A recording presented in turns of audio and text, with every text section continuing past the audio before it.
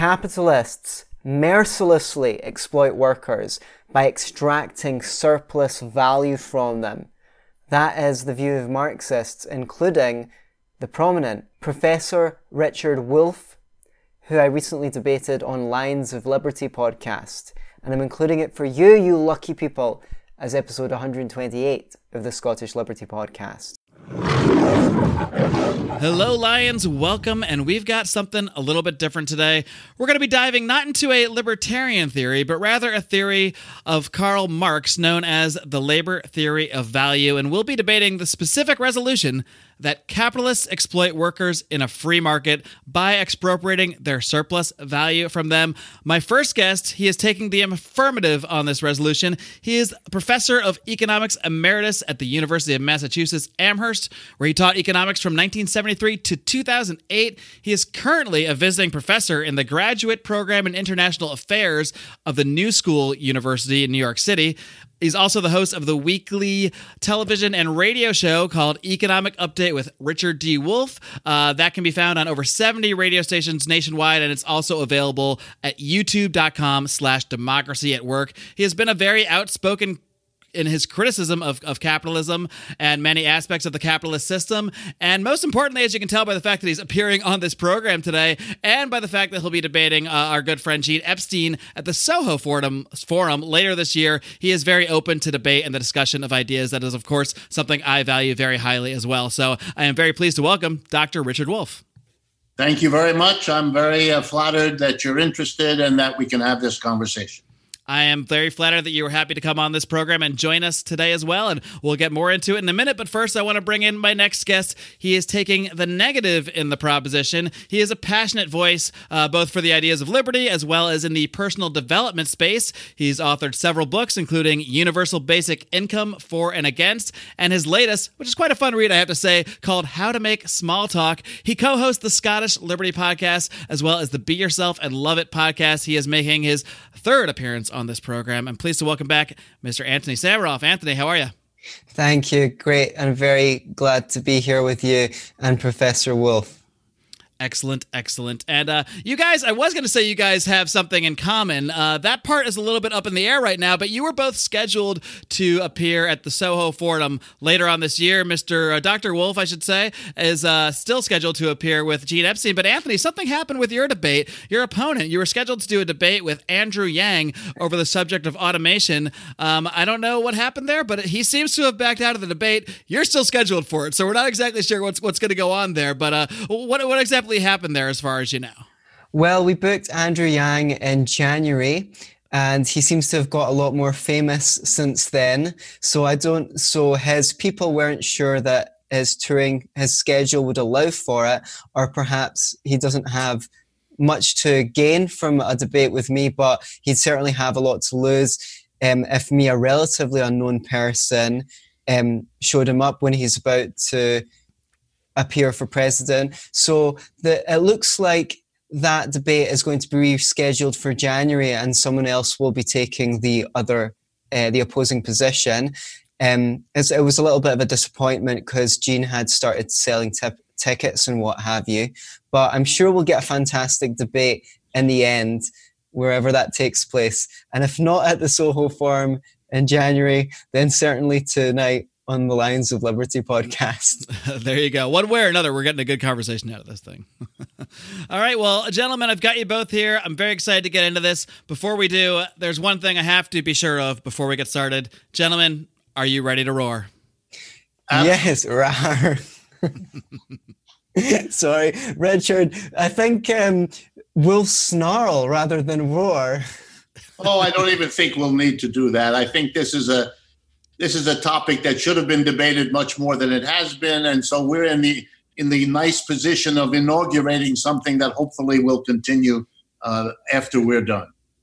Thank you. I agree. I think this is a topic that hasn't got enough attention, and I'm very pleased to have you here because I know that you can give a very solid account of the Marxist position, and no one will be accusing me of debating an easy opponent because you've been at this Marxist economics for a long time. Yes, I have. And whether or not that makes me good at it, I guess we'll see, you know. Time will tell. Now, Richard, before we get into the meat of the debate, since it is your first time on the show, I did tee you up with a little bit of a bio there, but I was wondering if you could just give the audience out there a little more of your personal story, maybe the elevator speech version of how you first became interested in economic ideas and, you know, how you kind of came down this path where now you spend most of your time just sort of passionately advocating for, you know, for the things that you hold dear. Okay, very briefly. When I was growing up, I had either the good luck or the bad luck, depending on your perspective, to live in a suburb outside of New York City, a town called New Rochelle, about a half an hour outside of the city. My father, like so many in that town, worked in the big city and so commuted in and out every day on the railroad. And when he did that, he occasionally took me along as his son. I was the first of two children that he had. And the railroad that leaves New Rochelle and goes to New York City passes through a section of Manhattan called Harlem. And in Harlem at that time, it was a 100% African-American community. And you could see from the train cars that the people there were poor, that the streets were not very clean. The poverty was obvious. And as a young child, I asked my father, what was that about? Because it wasn't like New Rochelle, which is not an upscale, but a comfortable suburb and very white. And he explained to me that there are two Americas, one that lives in one way that we're used to in New Rochelle, and another one that lives in other ways, one of which is exemplified by Harlem.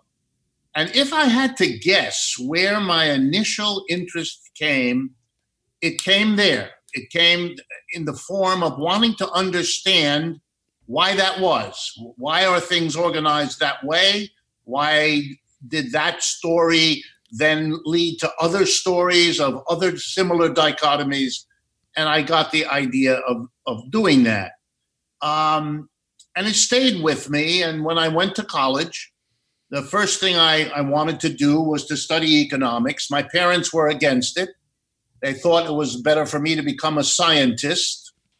So I studied biochemistry until I couldn't stand it anymore and switched over. And I took a course in economics.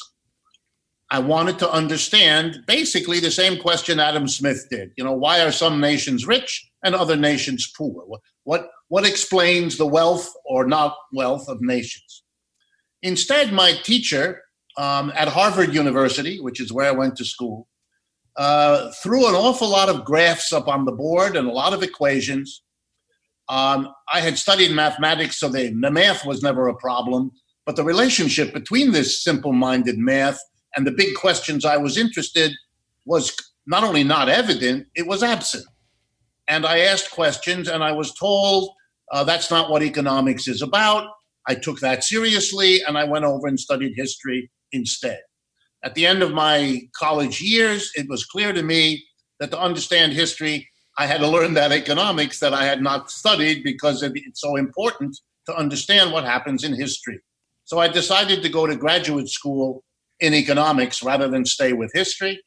And so I completed an education in economics, most of which was devoted, I understood this later, not so much to an analysis of capitalism as it was to a celebration of it. My teachers thought it was the greatest thing since white bread had been sliced and explained to me over and over again how wonderful it was and why we should all join in the cheerleading that they were specialists at. I kept asking questions about inequality and unequal development and all those kinds of questions. And basically, it's not so much that I got bad answers. I didn't get any answers. It wasn't what they were interested in. They didn't understand economics that way. And so I became frustrated and began to look, is there something other that I can study in the way of economics? And so I began looking for other voices. I found them, and eventually I found my way to Marxism, particularly to the work of Karl Marx, found it wonderfully attentive to the very things I was interested in, By the way, it was through Marx that I ended up reading Adam Smith and David Ricardo and people like that, because I assume many of you know, Marx was deeply respectful and appreciative of what he got from those people, as I have always been. They were also important teachers of mine. But I ended up being a critic of capitalism and inviting my professors all the way through, persuade me otherwise. I'm open to it. I have no precondition here. They made an honest effort. Some of them were good at it. Some of them weren't. But the bottom line is they didn't persuade me, and I became a critic, and I've stayed a critic, if anything, more so now than I was back then, because the intervening years have made me feel even more strongly that this is a system that the human race can do better than. So that's my position. All right, well, you might have had some professors give a go at it, but you have not encountered Anthony Samaroff yet. So we'll see. Absolutely correct. That's correct. We will see what kind of dents we can make. And Anthony, as much as I'd love to hear your story, fans of the show have heard it before, so I'm just going to link to your first appearance on this podcast. I'll link to both of your appearances in the show notes today if they want to do it more of a deep dive on how Anthony Samaroff became a libertarian. But I think it's time now to move on to the meat of the debate. Again, the resolution is that capitalists exploit workers in a free market by expropriating their surplus value from them. Professor Wolff, I'm going to start with you since this is sort of your main wheelhouse here. Would you please take the time now to give your opening statement? And like I told you guys before the debate, I'm not timing these things. I'm not going to have a stopwatch. We're both adults. We can both sort of judge on our own what is a reasonable amount of time. But I'd ask you just sort of keep this in the 3 to 5 minute range. Your opening statement backing up this idea of the resolution that capitalists exploit workers in a free market by expropriating their surplus value from them. Take it away, Dr. Wolff. I think the best way I could get into it in a summary fashion in 3 to 5 minutes would be to say that both Marx's labor theory of value and his theory of surplus value that's based on it were attempts of him to work out an explanation of capitalism from a critical standpoint. He did not, as many people apparently believe, invent the labor theory of value. He didn't do that because he didn't need to. Adam Smith had a labor theory of value. Ricardo took Adam Smith's and did some work on it. And Marx took what both of them had done and done some more work on it. But the labor theory of value is not the invention of Karl Marx, nor is it unique to him. But he did make use of it, thanking both Smith and Ricardo for having made it available to him, in order to understand what it was about the capitalist system that in his mind prevented it as an economic system from realizing the objectives and the goals that had led early capitalists to promise that the revolution against feudalism, whether it took place in France of 1789 or the United States in 1774 or elsewhere, which had made such glorious promises of bringing liberty, equality, fraternity, democracy, why the capitalist system, which sincerely thought it could and would do that, failed to do that. By the time Marx comes along, roughly 50 years after all of that, he looks around and capitalism is everywhere, but liberty, equality, fraternity, and democracy, not at all. And so he set himself the goal of understanding what it was about capitalism as a system that could explain why the promises it made that brought many people to support the revolution into capitalism had not been realized. And the theory of surplus value is his answer. And it goes roughly like this. And rather than recapitulate his language, let me use a modern formulation and then stop, okay? It goes like this. Imagine a worker coming to an employer and sitting down and going over with that employer the conditions of a job that this worker would like to have. And they go over what work you'll do and what time you have to come in the morning and where you'll sit and what tools you'll use, etc. And then they get to that very important question, how much am I going to get paid? And let's make it simple. The employer and the employee agree on $20 per hour. The worker will come, do her work, get paid 20 hours, let's say for 40 hours a week, and that is what the worker gets. Marx's answer to this situation, or his analysis, is runs like this. The reason the employer is able and willing to give the worker $20 an hour is because during that hour, each hour, the worker will add to the value of what that capitalist sells a quantity of value larger than $20. In other words, the value added by the worker's labor is greater than the value paid to the worker for doing that. And in that difference lies the profit of the employer. The last thing I'll say is one of the virtues of this way of understanding capitalism is that it shows you the parallel that capitalism has to slavery and to feudalism. In slavery, the slave produces output, a part of which is returned to him so he can continue slaving. The master gets the other part.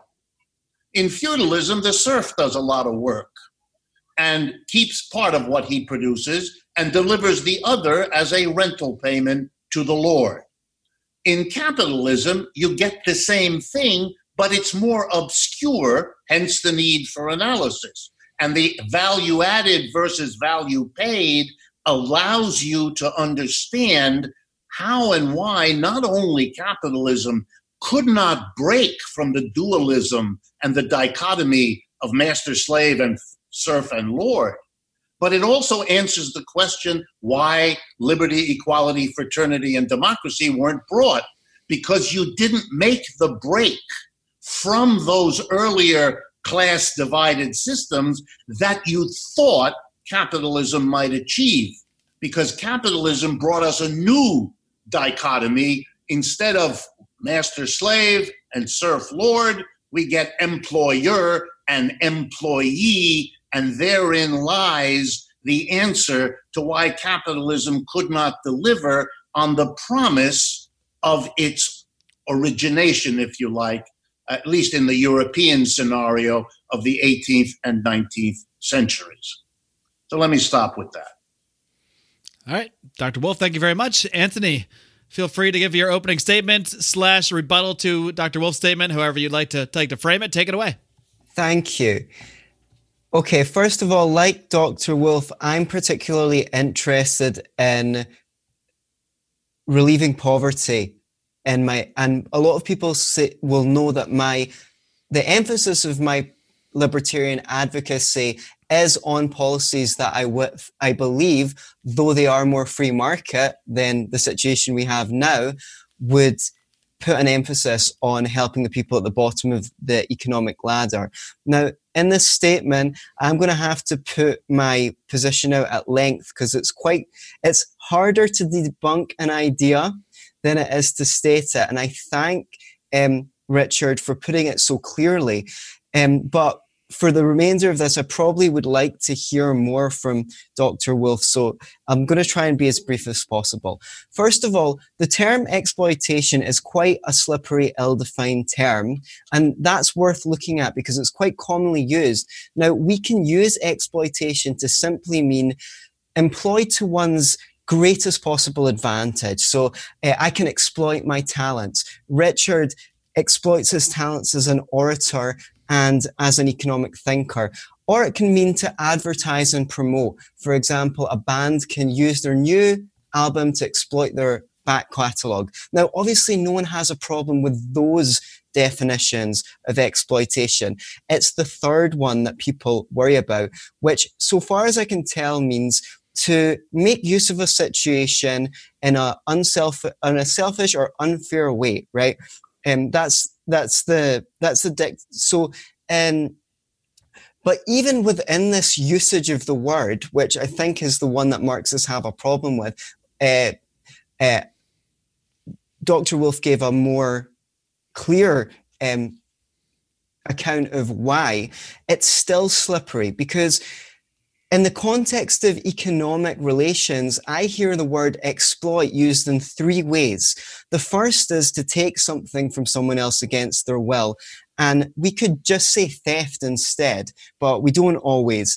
The second is to enter someone into an agreement on false pretenses and then to hold them accountable to the terms of that agreement, even though it's to their own detriment. Now, we can call that fraud, but we don't. The third is to give someone the less beneficial end of a transaction, which they still benefit from, but not to the same degree that you do. They may enter into that voluntarily. So, for example, in Richard's example, they're getting paid $20, but the capitalist is profiting. Indeed, if he does profit, because his idea, his business might fail. He might not get a profit. But if he did, he's going to profit more than he paid them.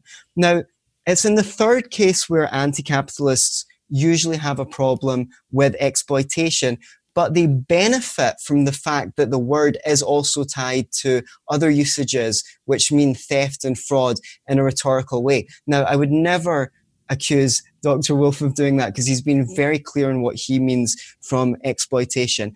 But I just want to say that even so, even though it's true that workers don't get paid the total value of what they produce, doesn't mean that anything untoward is going on or that they're being exploited in the way that we've described. And I'll explain why as briefly as I can. There's many reasons. The first is that other resources are involved. Factories and resources have to be bought. Overheads have to be paid.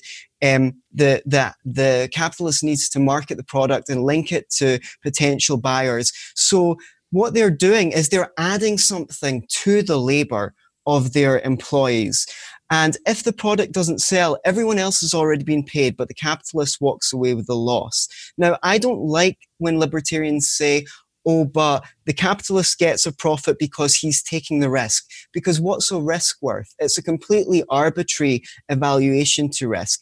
But it is true that instead of buying a factory, they could buy a yacht or a summer house. They're putting their property on the line, and it's the fact that their property is being used to create goods and services that gives them an entitlement to profit if a profit is made. Now, when Marxists hold that capitalists simply skim profit off the top, that by doing so they're extracting surplus value, this is the old Marxists believe, so far as I'm aware, that eliminating the dead weight of capitalists who are just skimming off the top would allow societies to be incredibly prosperous because you'd get rid of the dead weight of the capitalists. That's obviously not proven to be true in economic systems where it's been tried. So the capitalists must be providing something, some competence, something that they're adding. So, and I would say that is that the capitalist has to actually guess what people want. He lays out a vision of what he thinks that people are going to buy rather than anything else. It's not an easy thing to do. Some of them succeed, some of them fail, as we well know. So I think they're contributing a labor contribution in their vision. They organize production, linking several suppliers to consumers who combine their labor together. They find factory staff, sales staff, receptionists, managers, IT staff. They have to have the vision to see who might be able to do this. So all of these people, their labor would be worth less if not for someone to come along and organize them.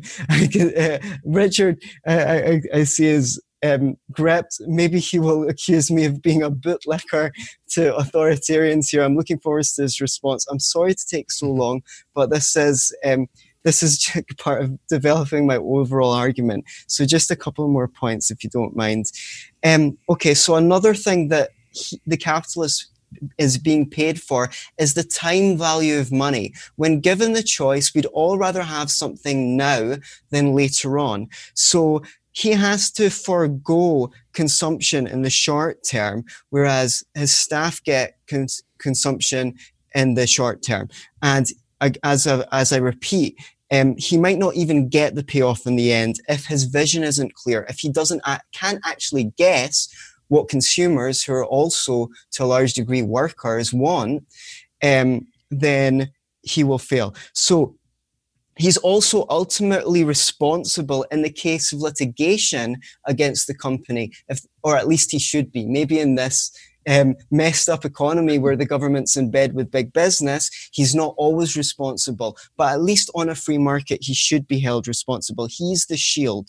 So finally, far from making workers worse off, the capitalist actually increases their value, because if a man decides to go out into a field and do these motions, no one's going to pay him for it. But coming into the factory and doing these motions, he may be worth more money, and also, as I mentioned, combining with the labor of others and the other factors of production. So one final point. If I employ a plumber, I exploit his labor because I want as much from the plumber. He can fix as many pipes as he can, but he's also exploiting my need for a plumber, and he will want to get paid as much as his skills are worth. Likewise, employers have a need for employees which will gain as much money as their skills are worth. As much they're likely to go to the employer who can pay them the best or offer them the best conditions. So for all these reasons that I've stated, I would conclude that capitalists don't exploit workers on a free market, at least, but they enter with workers into a mutually beneficial exchange. Thank you. Dr. Wolf, there's a lot of different kind of points that Anthony went through there. So you can take it any direction you want. I think it might be a good idea to sort of start by honing in on the term exploitation, because as Anthony pointed out there are sort of several ways that you can use that word, some of which a lot of us wouldn't object to it when we actually break down the act, and others we might. So do you care to sort of dive into that a little bit deeper? Sure, let's do that. The word exploitation, Anthony's absolutely right, is used in a variety of ways. It has been for a long time. But from the Marxian theory, if that's what people are interested in talking about, then there's one definition, and it is really crystal clear. It's contained in the early chapters of Volume 1 of Capital. Marx lays it out, and it is what I summarized before. It is very simple. It's the difference between, and you can make it arithmetic if you like. Marx gives arithmetic examples. It's a difference between the value added by a worker's labor and the value paid to that worker in the wage or salary he or she gets. If the value added is larger than what is paid, then exploitation exists. That's a definition. You don't have to agree with it, of course, but it's the definition that Marx uses and uses systematically. And so for him, for example, whether the market is free or unfree, whatever exactly that means, or whether there's no market at all, whether other systems of distributing resources and products are in play, that's a separate question from whether or not more value has been added in the production process by workers than they are paid for producing. And on that basis, exploitation either exists or it doesn't exist, number one. To interrupt, there is definitely one production process where the value added of the workers exceeds the value paid to those workers. And that is in the production of the Scottish Liberty Podcast. If you seek to remedy this somewhat, go to patreon.com/Scottish Liberty Podcast and pledge some money to help grow the show and improve the quality of the content. Number two, let me borrow Anthony's comment about slippery or slippery definitions. The capitalist wants us to believe, and Anthony's quite right, this is an old story, that they really add something very important and essential, that they are not to be understood as ripping off the worker through exploitation, but are rather to be understood as providing a vital service of some sort. This is interesting. Masters thought that they were contributing something really important to slavery. They resisted the notion that they were ripping off the slaves. They preferred to think of it that the slaves were, kind of like children, and they needed a parent. And the master was in loco parentis, taking care of these only half human beings who couldn't kind of manage all of this on their own and would have been lost were it not for the master who understood the complexities of the larger system. It took a long period of revolutions to disabuse the world of the notion that the master was actually doing a service to the slave rather than the other way around. I won't bore you by repeating the same story for feudalism, but it would be easy to do. For me, to hear about the capitalist performing some vital function reminds me of the master and the lord in feudalism. I don't think it's true. I don't find it to be the case. And let me give you a concrete example. In the old days, when capitalists were a family or an individual who did work with or alongside the workers, you could understand some of that because there was productive work being done by the capitalist. But in a modern corporation, that's long over with. The board of directors that appropriates the surplus doesn't do any work. In most cases, doesn't even know what the corporation is doing. It hires people to do all of that. That's what a CEO and the other officials at the top are there for. The board, which gathers into its hands the net revenue, or if you like, the surplus value, is precisely there to do nothing else, right? Namely, to literally sit there. By the way, big corporations have tens or hundreds of thousands of employees. The board of directors is usually 15 to 20 individuals who gather the surplus, which is theirs legally as well as organizationally and structurally, and they then decide what to do with it in whatever way they like. They typically get together 4 or 5 times a year for a relatively short amount of time. They are not paid a salary. They are paid a director's fee. Their job is to become what Marxist theory foresaw, the pure capitalist who appropriates the surplus of other people. Last thing, Anthony, and I mean, there were other things Anthony said I would like to respond to, but I don't want to take more time than is reasonable. He referred in passing to something about workers taking over without a capitalist or not needing a capitalist. And he mentioned, I believe his word was, that has been tried elsewhere and it hasn't worked out. I don't understand exactly what that means, but I'm pretty sure I don't agree with it. If what he means is the Soviet Union or the People's Republic of China or things like that, then I would dispute that exploitation was removed in that society. If you replace private individuals elected by shareholders who comprise a board of directors of a corporation with, instead of that, state officials or political party officials, you have changed who the exploiter is, but you haven't gotten rid of the exploitation, at least if you use the Marxist definition.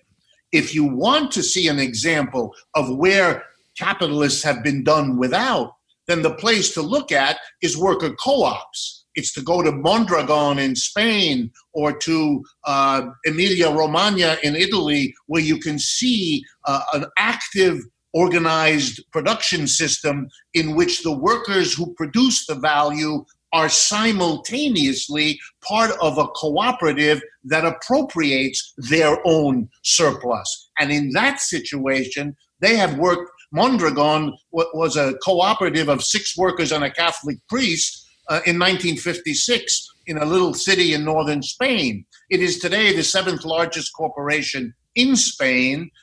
It is an extraordinary story of success that would make most capitalist enterprises green with envy. And Emilia-Romagna is a province of Italy in which 40% of the economy is organized as worker co-ops who pride themselves on having done away with capitalists as an alternative body within their framework. So if you're going to judge the few empirical examples that we actually have to look at this, you have to be fair enough to look where it actually has been done and not to look where in the name of Marxism, something quite different was arranged, with had its strengths and weaknesses too, but is really not relevant to the question of trying to organize a system where the redundancy of the capitalist is put into practice.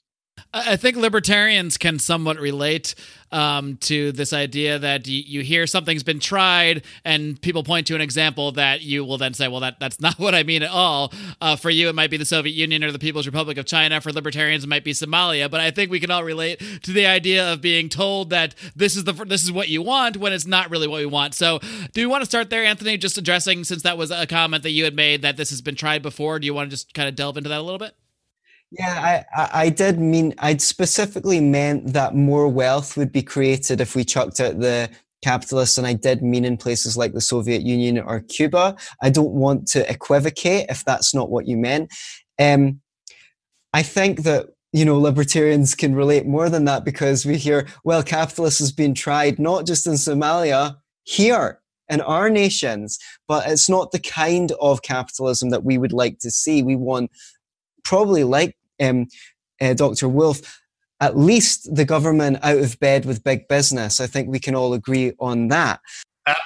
Absolutely, we can. I'm excited by a lot of what Richard has said, because there's so many things. We're really getting into the issue here. So I think that cooperatives are completely congruent with the free market. There's nothing in a free market that bans cooperatives. The fact that they haven't been adopted more widely may be product of our education system, which is very authoritarian and structured like a pyramid. I'd say after 11 to 13 years of being bossed around in school, most people are, and doing very individual work, most people aren't quite ready to go out into the world and start a workplace that's cooperative. Maybe either they're used to taking orders, so they take a job as a worker, or they want to be the one giving orders, so they take a job as a boss. I don't know if on a free market, perhaps more cooperatives would exist. However, there's many. I would say that if it was so easy for workers to organize workplaces, I don't see why they're not going to the banks en masses as groups and purchasing their workplaces, getting rid of the capitalists who are just skimming 8 to 12% in profits off the top and making a fortune because they've cut the dead weight. I think that you're really underestimating what goes into selling a successful product, because if it was that easy, more people would do it. You have to, you do need some, I agree that there are, that there are complexities. I disagree with you that there aren't complexities. I think it is a skill. We might have reached an impasse on that point, but I want to pick up on two more points you made. One is the idea of the board of directors only extracting surplus value because they're not working in the company. They've just put up the capital. Now, that itself is meant to serve as a vetting process for ideas. Those people are putting their money on the line, and people are coming to them, their angel investors, and saying, I've got this idea for a business. I've got that idea for a business. And they're going to say, well, I'll give you 20 million to fund that business in exchange for 40%, or then someone else will say for 38%. Now, this is really part of the market process for stopping resources getting wasted by putting large sums of money into businesses that go nowhere.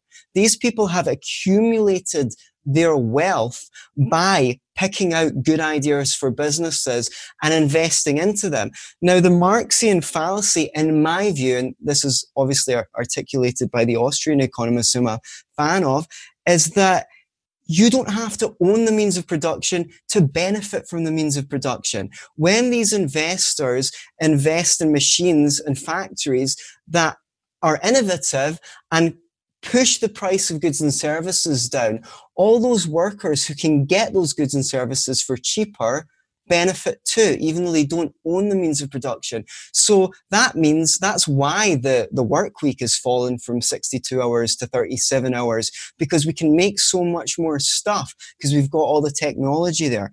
So I think that the board of directors, I know it's easy to look at the investors as just profiting without labor, but they're actually serving a very important function in the market, which is herding money towards good ideas, which are ideas that people want to buy and they show their qualification by doing so repeatedly. If they fail to do so, they lose all their money. The machines and factories get bought up by someone who does a better job. Now, I know you want to respond to that, but I just want to respond to you analogizing employment, which is a voluntary contract, in my view, to slavery or feudalism. Because I want to know why you think that giving someone a job which they can voluntarily take, they can look around for what is the best given their skills. And if they get more skills, they can probably get a better job, right? Why is that exploitative when it's a voluntary contract, but having to be forced at gunpoint to pay taxes, 40% of your income, let's say, or once you include VAT, sales tax and all the taxes, for many people, that's not exploitative. I think the analogy is not between a slaver and a capitalist, but a slaver and a government. We just used to have monarchs as governments.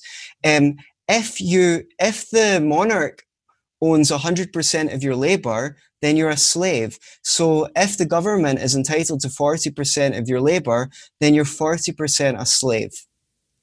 Dr. Wolf, there's a few directions you can go, so I'll let you take that wherever you want. Okay. One thing is just for the historical record. The reason that workers only work 40 hours a week instead of 80 is because they struggled unbelievably against normal odds for many decades to get that. That was never an offer the capitalists made. It is something they resisted from day one. Tomorrow is May Day. That is a celebration started in the United States when workers in Chicago back in the 1870s were fighting for the 8-hour day and got caught up in a demonstration. Some police people got killed, some anarchists were arrested and executed, and it became a national holiday. But it's part of a long struggle that really is not about the mechanisms of capitalism, which have everywhere fought shortening the workday ruthlessly. The history of England is the history of the 12 hours struggle and the 10 hours struggle and the 8 hours. I mean, it's relentless, and it was always the capitalists on the wrong side of that struggle, having to be defeated to get it down to that. And here in the United States, we now have a struggle over what's called compulsory overtime, which is in effect another way of lengthening the working day. And Marx, by the way, had a wonderful chapter early in Volume 1 of Capital about the struggle over the length of the working day, where he works all of that out. Do you care to adjust that one point, Anthony, just so we don't get bogged down in 4 or 5 things that we want to respond to about the point of, you kind of laid it out as workers gained shorter work weeks based on sort of the, I guess you might say, like the economic improvements that capitalism brought, whereas Richard would take another stance that it was really just them organizing and fighting for those hours, not so much the improvements of capitalism. Yeah, I'll just dispute that point as quickly as I can. If that were true, then we could have had a 37-hour work week or lower when we were an agrarian economy. No, you can't, because you need to farm more than that to grow food. Similarly, without the technology, you could protest all you want for a 35-hour work week in 1800, but without the machines to create that much wealth, there's no way you could have got it. A forklift allows one person to do the labor that maybe 40 people would have taken to do without the forklift.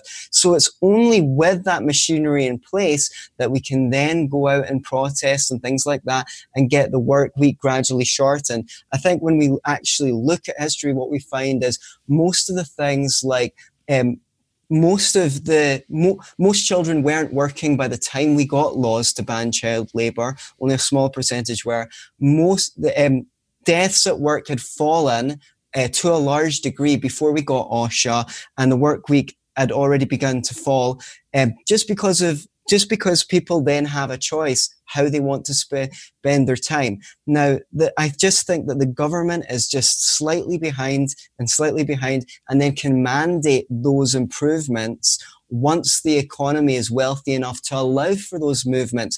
But people couldn't go out to Bangladesh now and campaign for a 4-day work week, because they just don't have the productive capacity.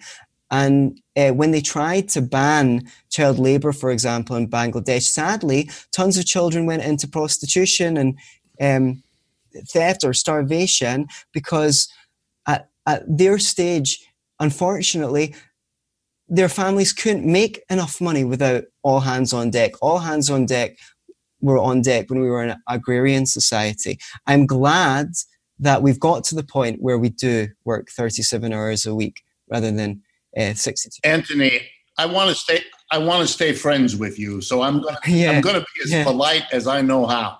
Okay. Please do.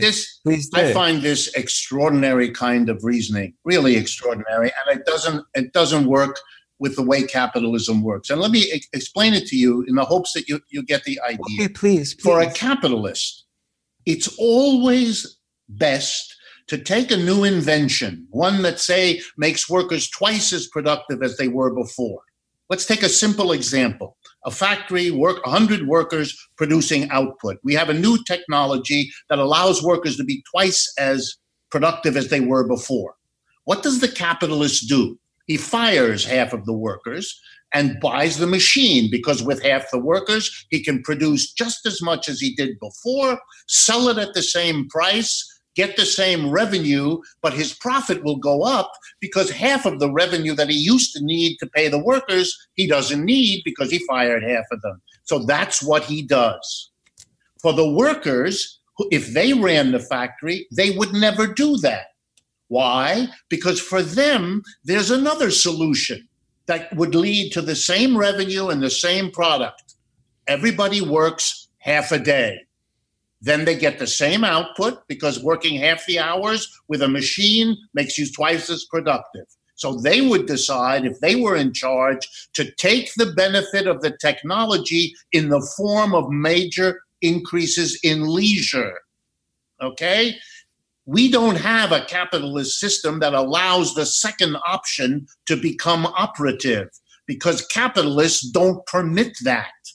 And therefore, to have less work, the workers have to fight for it, because there is no incentive in capitalism for the capitalist to ever give it to them, which is why they've always fought against it and never acted in the way you just described, as though they were the beneficiaries of doing such a thing. Number one. Number two, let me make a couple of more points, sure, because they're important here. The capitalists, I love this argument, they take risks. Everybody takes risks. If a business collapses, it's not just the capitalist who loses his money. It's the workers who lose their job. Those workers have decided to have children, assuming they would have a job. They don't have one. They made investments in a home, assuming they would have a job. They don't have one. It's a peculiar arrangement in which the capitalist risks an amount of money he presumably can afford to risk. But the worker is also involved in the risk, but is excluded from the decisions about what risk to take, because we allow the risk-taking to be monopolized by a small minority, the capitalists, even though the consequences of a mistake are nicely socialized to all the employees. If we were to have any remote notion of justice, we would never allow that. If all the people suffer the results of a bad risk, then all of them have to participate in making the decision that is risky. We don't have that in capitalism, which is why it is so fundamentally contradictory to democracy. Anthony, I'll let you take that wherever you want. Okay, well, there's a lot there. So, okay, let's go with the automation thing. Yes, it's true that the capitalist will like to automate away workers, but that's only looking at one side of the equation. The automation will bring down the price of goods and services, and has throughout history. That's why you can get a flat screen TV for $87 rather than $1,000, so which it costs when it came out. So that is how the market actually socializes, to use your words, the benefit of automation. It pushes the prices of goods and services down. And that means that people have to work less to afford those goods and services. Now, Professor Wolff says that in the Marxian... Anthony, you do know that for every example you can give me of where a technical innovation has brought prices down, I can give you an example of where a technological innovation has been systematically kept from doing that because it's profitable for those who invent to do so. You know that. Well, for example, for with patents and intellectual property, which, you know, I think are granted by government, I would be very happy to see those limited or abolished, for example. I don't think they're a feature of the free market. I think they're a government intervention, but we may have slightly different definitions of capitalism.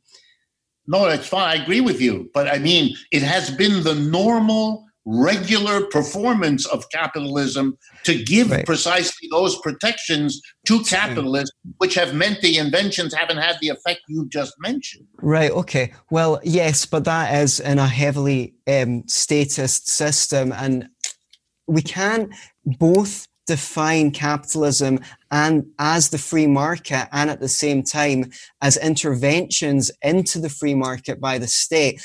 I know most people do, and we could probably have a whole conversation on how capitalism should be defined. Yes. But I fear that we would stray from the point. That's another 2-hour debate. I had another point, which is you seem to be putting forward the notion, which I think Marx did, which is that the capitalist is going to drive the wages to the bottom. It's a race to the bottom, the iron law of wages, and workers will get paid as little as they can commonly afford. Now, the economist George Reisman has a counter-argument for this. If I move to New York, where you live, and I have a nice car, but I just don't want the car, I want to get rid of the car, okay?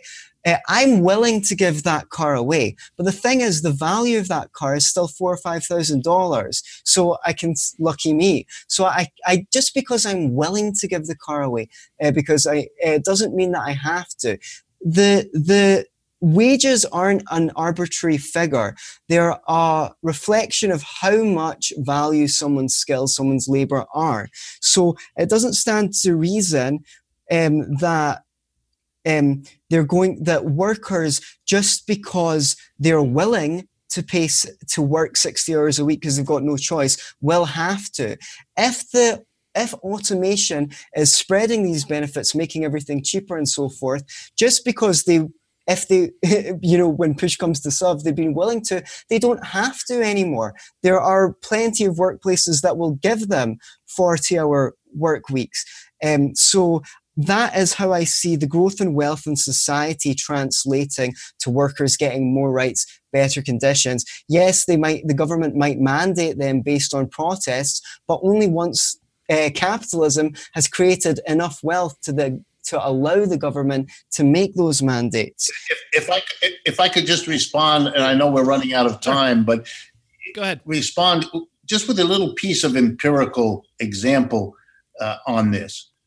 Since the 1970s in the United States, the productivity of our workers has gone up somewhere around 1.5% to 2.5% per year, pretty much for 40, 50 years. Meanwhile, the real wage, that is the amount of money wage adjusted for the prices a worker has to pay, that's what real wage means, has basically been flat.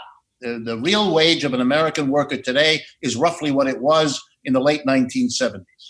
So for the last 40 years, the rising productivity has translated into nothing in the terms of an increase in the wage of the worker. And the reason for that has been that capitalists have found a way, which they are always looking for, to avoid having to share any of the increase in productivity with the working class. And the way that was accomplished was by moving a large part of production out of the United States to China and India and Brazil and places like that, as well as to make the adjustments that I talked about before in terms of technology and firing people and bringing in immigrants and all the rest of that wonderful collection of activities that capitalism gives us. But here's a concrete example in this country, which is shaping our politics today in ways that ought to frighten everybody.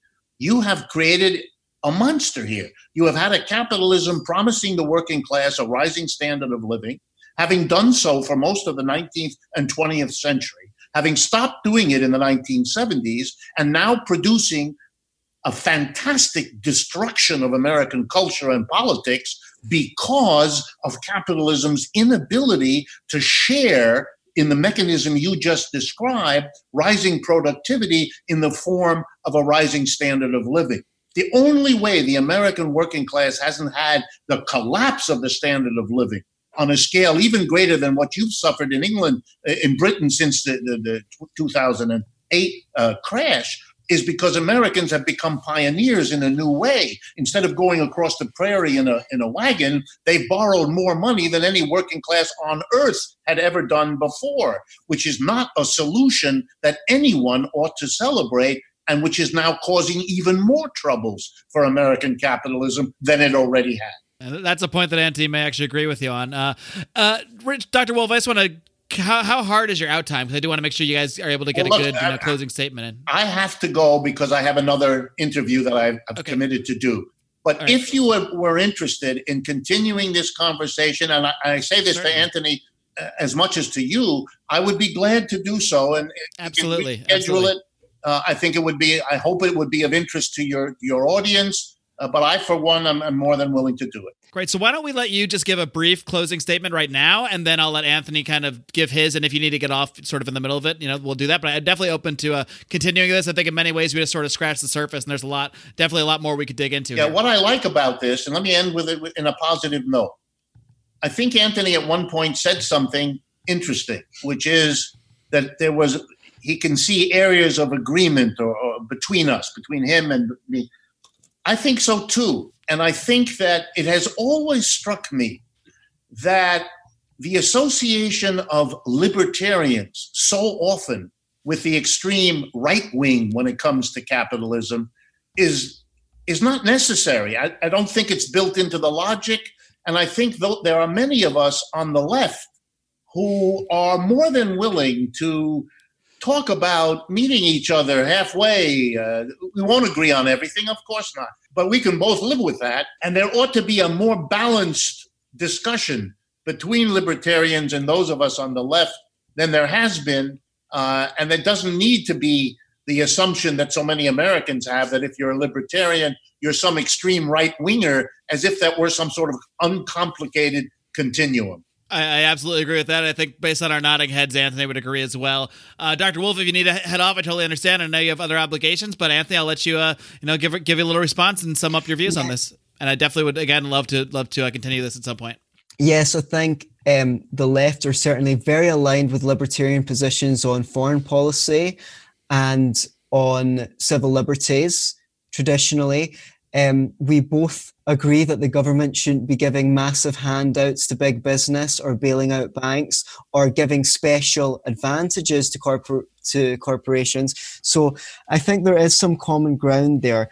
I found the conversation thrilling. I would love to pick up the threads, including your last thread.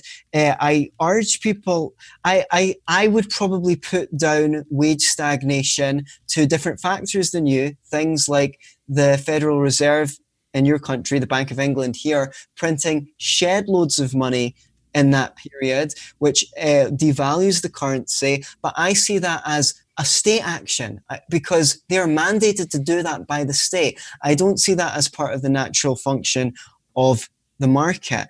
And so that might be something that we can talk about. When we use the term capitalism, do we mean what we have now, which, we often do? But I think that it's important to tease out the cause and effect of things and not just simply say, oh, well, that's capitalism, that's socialism. So I would love to get into the reads more. And I'm delighted that you offered to continue this conversation because I think we're hitting on the true points of the day. And I think that we communicate and understand well enough one another to actually talk on each other's points rather than strawman one another. Agreed. Absolutely. And, once we get off here of this call, I'll reach out to both of you and maybe we'll try to schedule a part 2 because I think like I said, we only really scratched the surface here. Dr. Wolf, I know you got to go, but I really want to thank you for coming on and doing this. I think one thing we all three of us agree on is this is the kind of conversation that we could all use more of. And by we, I just mean everyone engaged in the political conversation, more conversation where we're trying to understand each other as opposed to just trying to bloviate about, our views and throw them at each other and run away. So again, I really do appreciate both of you coming on here today and very politely discussing this subject. Thank you guys so much. Keep up the great work, both of you, and keep on roaring in your own ways, of course. All right. Thank you again for the opportunity. Thank you. Absolutely. Take care.